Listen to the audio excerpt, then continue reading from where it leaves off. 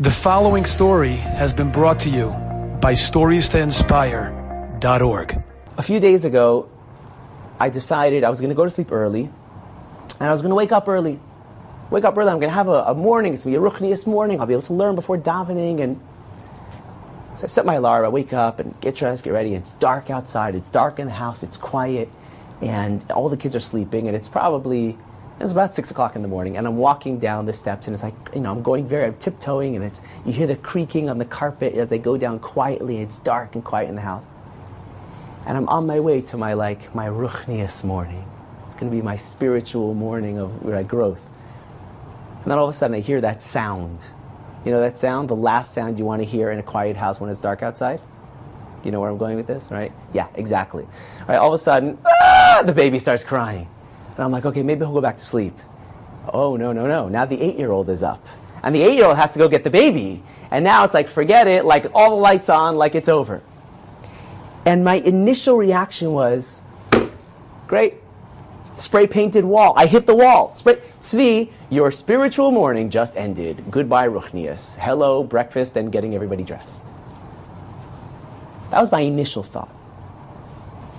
And then I thought to myself, 1 second. Maybe I thought my avodas Hashem that morning was to wake up and talk to Hashem and learn before davening. And my avodas Hashem that morning was to do just that. And that's ruchnius. But maybe not. Maybe my avodas Hashem that morning, and I thought this to myself at that moment where I was frustrated on those stairs, I thought maybe my avodas Hashem is supposed to be going from a place of frustration to a place of calm. Maybe it doesn't involve my sefer at all. Maybe my avodas Hashem this morning is to work on my emunah that what I thought is supposed to happen and what Hashem thought is supposed to happen are not the same thing, and that I need to get on the same page as what Hashem says my morning is supposed to look like. Maybe that's my avodah this morning. And I had like a complete paradigm shift. That when that kid is crying, and when I'm going to start preparing breakfast, that's ruchnius.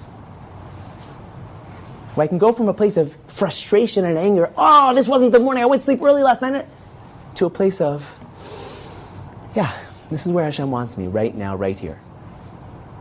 That's ruchnius. I was just on an Israel trip, it's such a powerful trip. It was 240 guys from around the world, the majority of which, I'd say 98% are not from. And we're on a bus. We had a bus, about 50 guys, and my job on the bus is to get everybody to get up there and to share, to get them to talk from their heart and to share deep stories and why they're here and what they're about, and it gets very emotional. There's a lot of crying on the trip from beginning to end. And everyone's sharing for several days of this trip. And then about 3 or 4 days into the trip, one guy who didn't get up on the mic takes the mic. He's a big guy. And he stands up in front of the bus. And everybody's like waiting, what's he going to say? And his lip starts to quiver. And his eyes start to well up with tears. And he says, my wife and I were having a really hard time leading up to this trip. We've had a difficult marriage.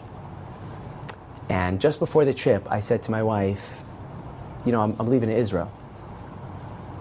And in front of the whole bus, he said, and my wife said back to me, good, I hope you don't come home. And he just started to cry in front of everybody. And they went on to say how over the last few days since that happened, they've been texting, they've been calling, and they've really committed to taking that marriage that was like in shambles before the trip and to really get it to a good place, to get it to a place where there's shalom bayis, and that they're committed to making that work. To me, that guy on that mic saying, I am now going to commit to working on this marriage, even though it was in such a bad place, that's the Kodesh Kodashim. That's Kodesh Kodashim. Does it get any more ruchni than that? Like, what does HaKadosh Baruch Hu want from us? I'll tell you a true story. My wife and I, this is going back, maybe 5 years. wife and I we needed like 2 days off, a little break. So we asked someone in our community. So actually, someone in the community offered. He said, "I have a beautiful cottage. If you want, you can go up to our cottage for 2 days." So we said, great, fantastic. So it was in Muskoka. So it was like a 2-3 hour drive, right? About 2-3 hours, something like that. Fine. So it gives us the keys. We pack up. We make arrangements for all of our kids with babysitting and the whole thing, and we leave.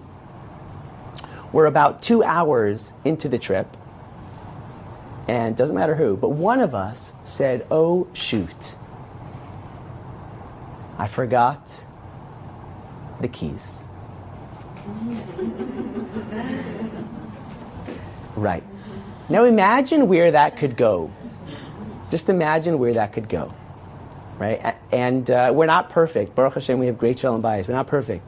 But one of us said, I forgot the keys. And there's no other key. So it's either drive back 2 hours and then drive back again, right? And the other one said, "You know what? We're on vacation. The idea is to speak and to connect and communicate and be with each other. What's the difference if we're speaking in the car or if we're speaking at the cottage? So we'll be in the car for a few more hours, big deal." And that was the end of it. We turned around, went back, spent a few more hours schmoozing in the car. It could have gone many directions. To me, that was Kodesh Kodashim. That's Ruchnius. Enjoyed this story? Come again. Bring a friend. StoriesToInspire.org